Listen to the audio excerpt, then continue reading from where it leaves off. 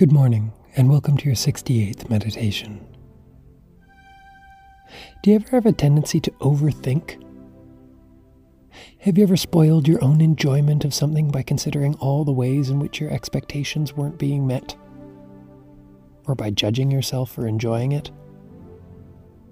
This could occur with relationships if you have an imagined ideal version of a partner to whom you regularly and unfairly compare your real-life flesh and blood partner. It could happen with food when we let our cultural biases dictate what we look for and what we eat, shaping our expectations of what we believe food is supposed to be.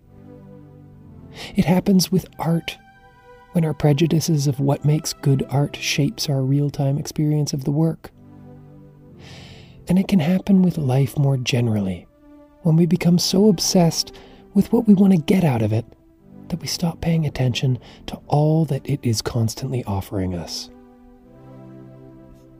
This problem is largely inevitable, since settling on our likes and dislikes, forming judgments, and conceptualizing expectations for our future are all fundamental to how we establish distinct identities for ourselves and part of what makes us human. So we mustn't punish ourselves for being closed-minded or ignorant just because we have these tendencies.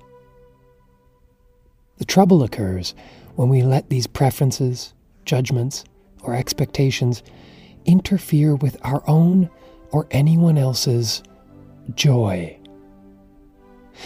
The idea of a guilty pleasure is a toxic one. This is because there shouldn't be any guilt or shame in anything that yields pleasure, so long as it doesn't impede anyone else's ability to enjoy pleasure themselves. In the Spike Jonze film Her, Amy Adams' character, whose name is also Amy, says, "I can overthink everything and find a million ways to doubt myself. And I've just come to realize that we're only here briefly, and while I'm here, I want to allow myself joy." We must allow ourselves joy. We should seek it out and try to open our minds and our senses to it. Every single moment is packed with infinite ways to experience it. But how do we locate the joy in each moment? We need to pay attention. We need to be present. We need to practice this skill. We need to open up our eyes and ears as we walk down the street. We need to take a moment to appreciate our food, the flavors and the rich nutrients it offers us. We need to admire the incredible complexity of one another and of the myriad ways that we interact.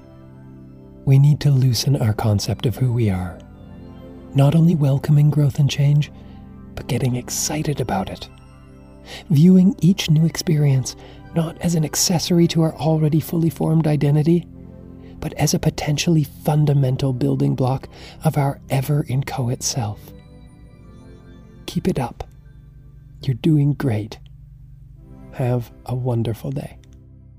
This podcast was brought to you by Odium,